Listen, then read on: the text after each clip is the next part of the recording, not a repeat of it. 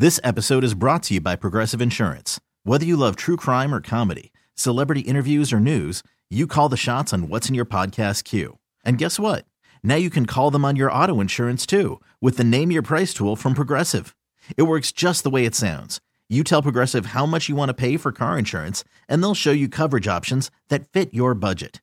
Get your quote today at Progressive.com to join the over 28 million drivers who trust Progressive. Progressive Casualty Insurance Company and Affiliates.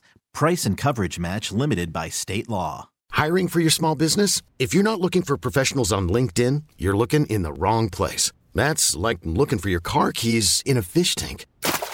LinkedIn helps you hire professionals you can't find anywhere else, even those who aren't actively searching for a new job but might be open to the perfect role. In a given month, over 70% of LinkedIn users don't even visit other leading job sites. So start looking in the right place. With LinkedIn, you can hire professionals like a professional. Post your free job on linkedin.com/recommend today.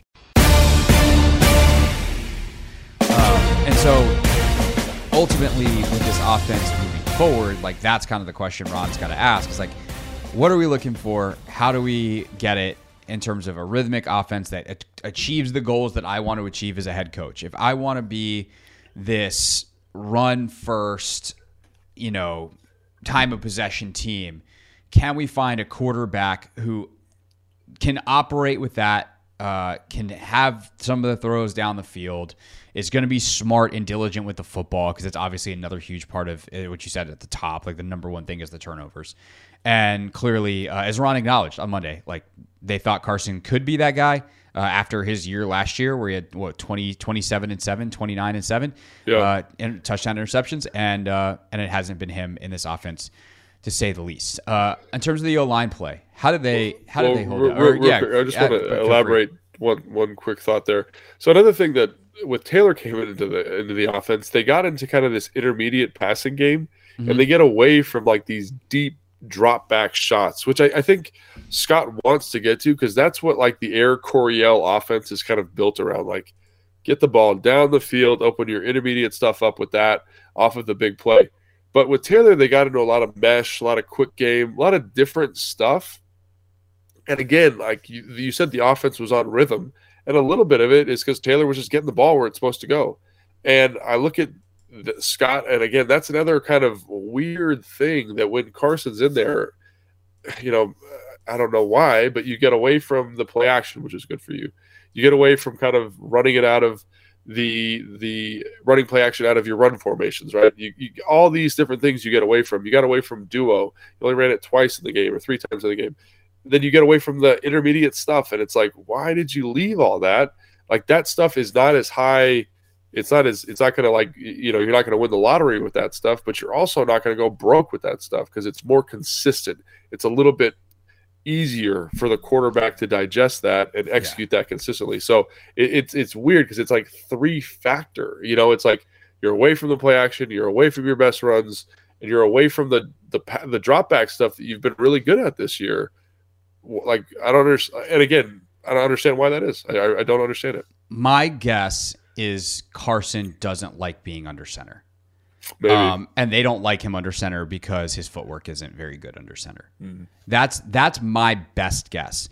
And that's kind of one of those things that sometimes I feel like it's a forest tree situation where coaches, and it was funny. I was actually talking about this with Rachel last night because she is like, my wife is someone who didn't watch any football before me and now is stuck in this incredibly immersed world. And so we'll talk about certain things, and she just asks these very obvious questions, which I really appreciate because she's an incredibly insightful person. And so she'll just be like, well, why don't they do this? And I'm like, that is a great question. They could use you in the building to ask the obvious questions that they should have much better answers to.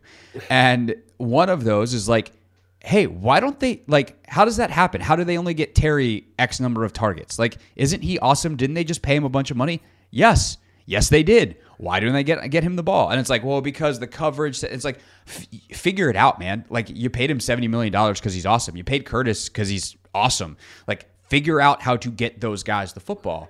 And it's one of those things where it's like, okay, well, Carson doesn't like gun. Okay, well, everyone else does. And I understand you want to make your quarterback comfortable, but it's not like he's incompetent out of the gun. And by the way, or under center. And by the way, these longer play action fakes, even if his footwork's a little off, will make his life a lot better. And, oh, by the way, number two, it's not like he's been killing it from shotgun this year anyway. So I think it's like things like that where you lose huge chunks of your offense because you're focused on this one detail and you let that one thing override all the other more important data points. And I think that happens frequently in a lot of sports. And I think it happens a lot of times in business where like chief executives who aren't as locked in on the details might miss something. Like it is the kind of thing that happens in the world all of the time in many, many different places, in many different varieties.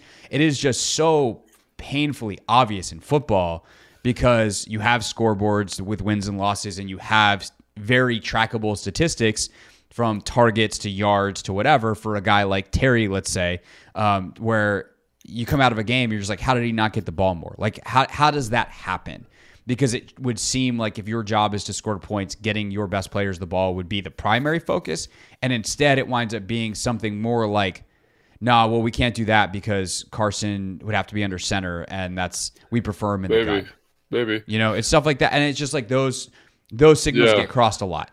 You know, it's interesting. You reminded me of a story. I remember when I was in Atlanta, I got to talk to Matt Ryan quite a bit. And Matt Ryan's an awesome dude. Really, like, charismatic leader, like exactly what you want at the position. Matt, please retire so you can come on the podcast. What? Did I say that out loud? really kidding. Play as really long as you good want. dude. And I remember him in the meeting with the offensive coordinator.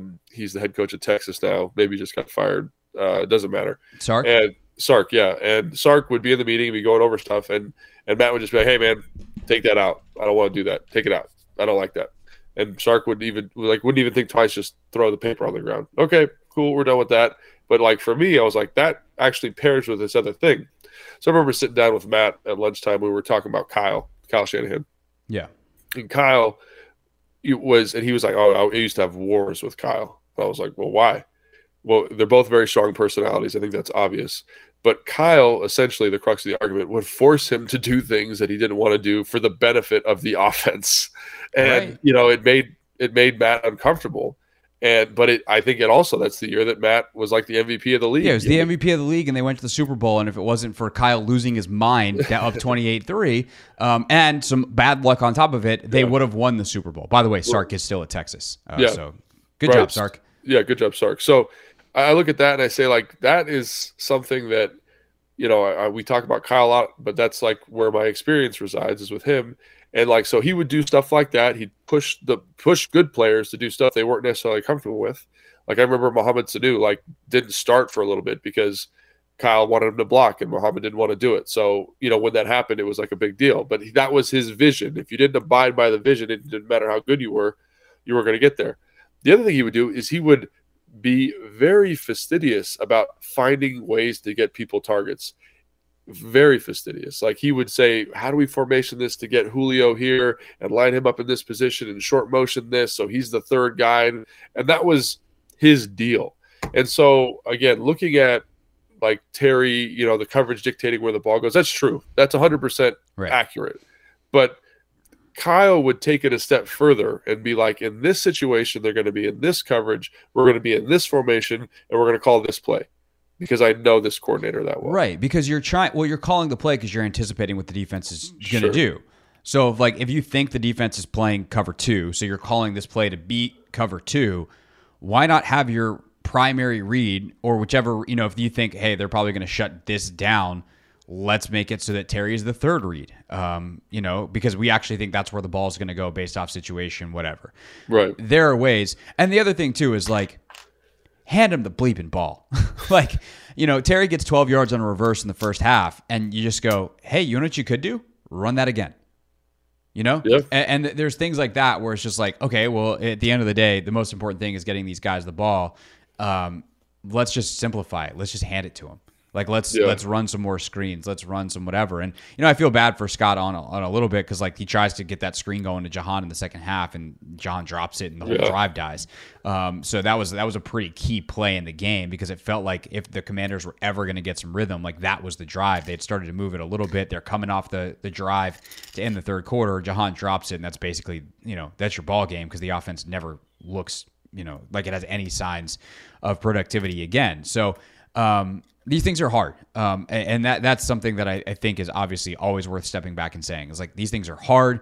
These things are very convoluted in the heat of the moment during a game, but it's why you need systems in place to have checks on you. It's why you need, our common sense coach, if you will, to come in and be like, hey, we should get the ball to Terry more. And that person's job is to do that on Monday, and then on Wednesday, and then on Friday. And then when he's got no targets through the first quarter on Sunday, to tap Scott on the shoulder between quarters and have like a little piece of paper that says Terry targets with a big 0 on it. Right. Just put it in front of him.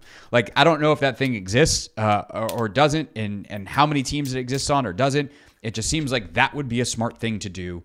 And obviously this offense has struggled at times this year because they have not been able to get their playmakers the ball, and instead have relied on a scheme that hasn't always been executed super well for a variety of reasons that we've talked about on probably 100 podcasts since April when we launched. So True. There's that. Yeah. Yeah. And I was just thinking about Justin Jefferson up in Minnesota. Yeah. And how you don't get that many, or Cooper Kupp in LA. Mm-hmm. You don't get that many touches without game planning that right fastidiously. So I just wanted to call attention to that one more time. All right, last thing quickly on the offense, because this will also lead into the other discussion that I want to have on the offensive side moving forward, and really kind of set up Friday's pod, although by then we'll know who the starting quarterback is. But how did the offensive line play? And how much of that has to do with the play calling versus their own individual performances against a somewhat talented defensive line in Cleveland, certainly on the edges? Dude, I think they did a great job. I mean, they did a really nice job. And I think, Cosme was probably, one of the most more impressive performances he's had because he's playing guard for some of it. He's playing tackle. In the 2 minute he's playing tackle, he's totally locking down to Javen. And I know he has a false start in there, which is not great, but his ability to kind of set and you just all the things you liked about him coming out were on display. His power, his aggressiveness, his footwork, like someone runs a spin move, he spins with it, and it just looks like he's a dancing bear out there. So that, again, gives you confidence saying, like, maybe they don't need a tackle. Maybe they can get away with a better guard situation next year in the draft if this is kind of a weak year for tackles. We were talking about drafting tackles, and doesn't appear to be the strongest tackle draft on record, so maybe you don't want to waste those resources there. But that was good to see. I thought Leno actually had a really, really, really solid plan for Myles Garrett, kind of working this angle set to a jump set. So getting Garrett to start his rush and then jumping him once he was getting ready to throw his move was really, really nice. And obviously you're going to give up pressures to one of the best defensive players in football, but he deserves a lot of credit for that. Wes is very physical. Norwell did a good job in pass protection. I think they blocking and pulling, they did a great job. So obviously it wasn't a perfect sheet, but it's very hard to be a perfect sheet. And compared to what they have been doing, I think you got to give them their flowers when they have a game like this. What happened in the run game where they went? Robinson was averaging like 7.3 a carry in the first half. At one point, whenever it was that they went for it on 4th and 1 with the stupid pitch play. Okay, all right, everyone just pumped. I've been getting a ton of heat about this. Like that's okay. We're gonna talk about this. Okay. We got like 5 minutes. We got 5 minutes. Okay. Yeah. I mean, I got time.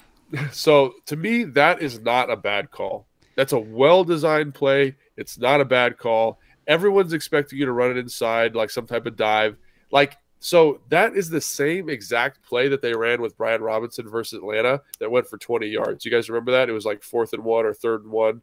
It's a pitch play on the edge. They call it truck. You pull the tight end out. You pull the tackle out. You get numbers to the perimeter. It ends up being a big play. It's the same run they had against San Fran on like a 2nd and 8.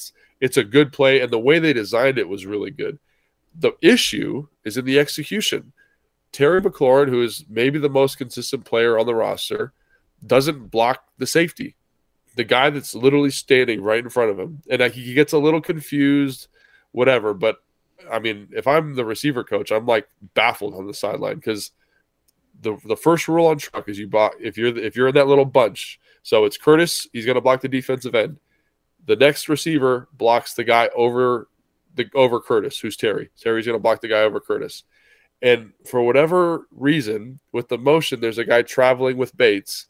He says, I have to block that guy. So he puts hand on the safety and then goes and blocks the linebacker or whoever's running with Bates. Mm-hmm. And that's the guy who ends up making the tackle.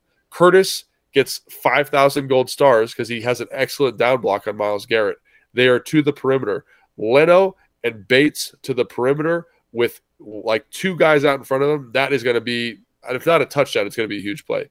So I see that and I say, golly, everyone says it's hindsight bias. It didn't work, therefore it's a bad play.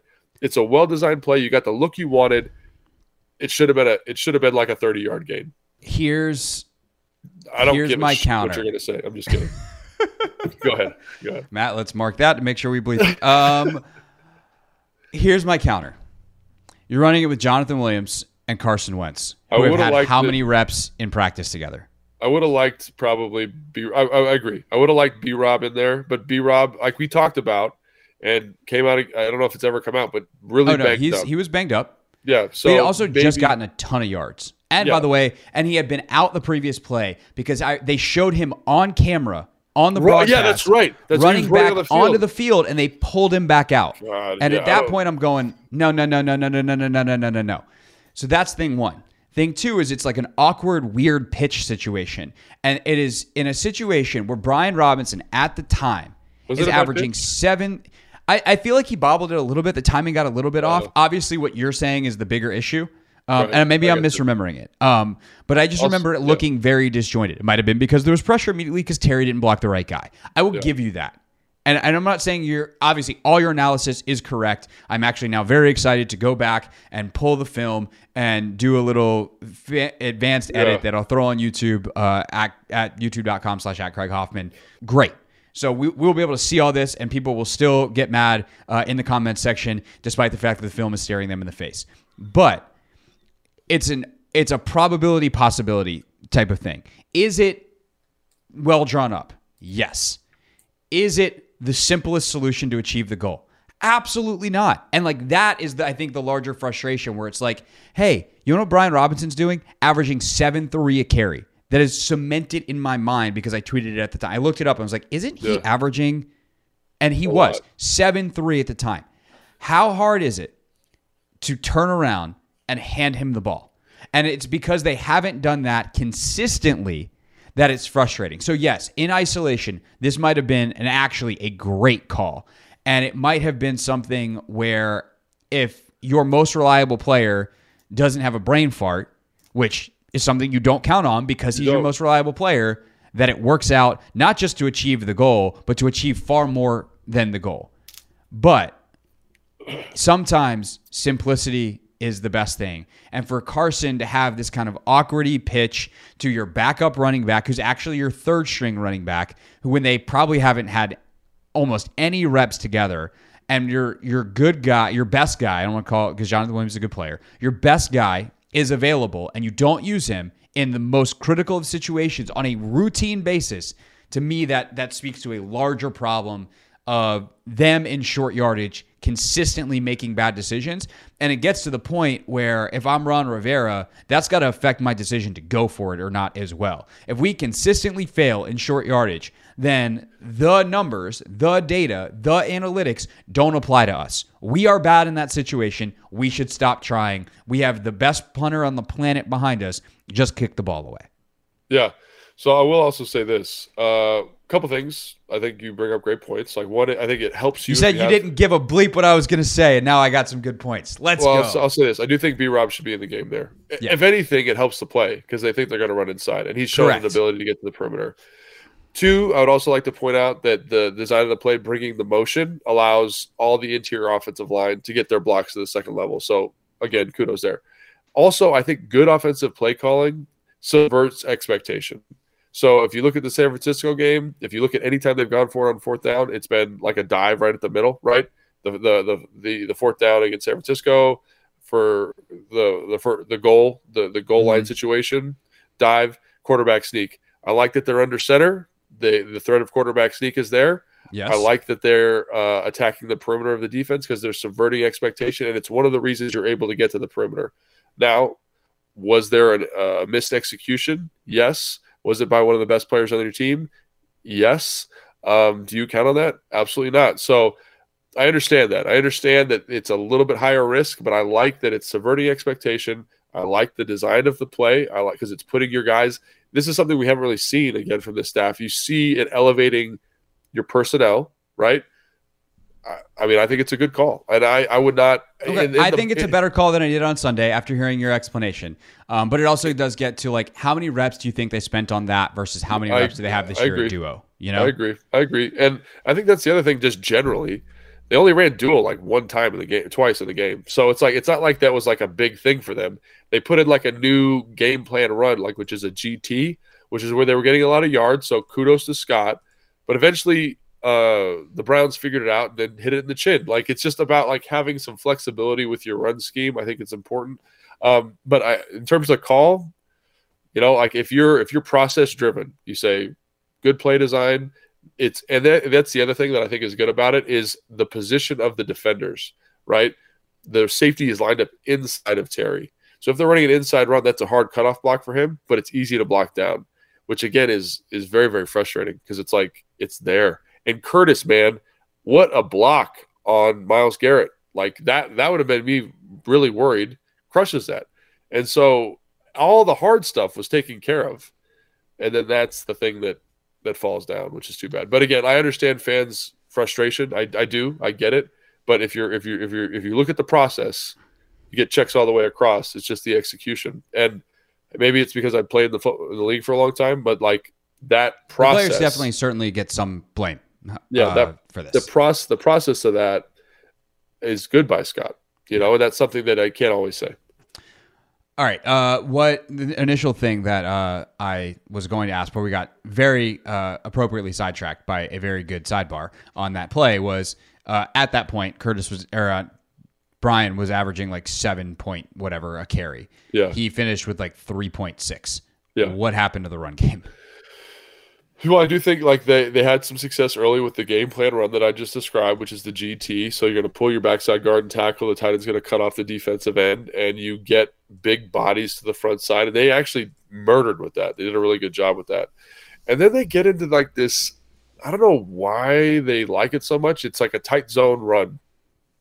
And they've been doing a good job calling it as a complement to duo. So if I'm in the dot as the back and the tight end's to the right, duo hits to the A gap to the tight end side. Okay. Mm-hmm. If it's a tight zone run, it's going to hit away from the tight end to the other A gap. So the left A gap in this look, right? So what happens is when you run duo, everybody runs downhill. They stick on blocks really nicely, and you kind of hit forward for a cloud of dust. Everyone thinks it's duo. Then you call tight zone, and you're able to kind of squeak out the front door for a big gain. Obviously, a complementary run to your duo play, or duo is a complementary run to your tight zone play, however you want to look at that. They just kind of swung for tight zone like a bunch, and I don't really get why they were so like infatuated with that.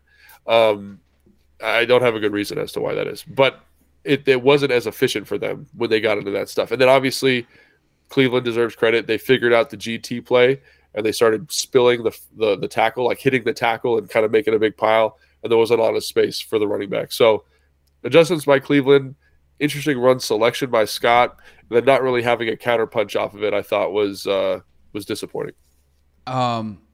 Let's mark down for some point in a later discussion of like why they got away from the duo counter as the basis of their offense. Maybe they ran a little bit of counter. They ran some counter, but the duo thing was surprising. For that 8-week stretch where that was like their thing. And it worked, and then all of a sudden they stopped doing it. And I was like, wow, look, they have a play-action game. And then now they don't, which is disappointing.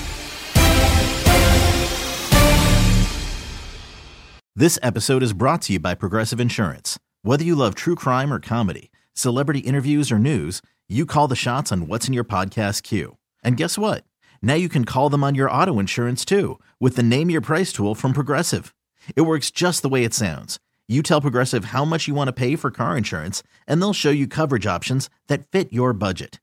Get your quote today at Progressive.com to join the over 28 million drivers who trust Progressive. Progressive Casualty Insurance Company and Affiliates. Price and coverage match limited by state law.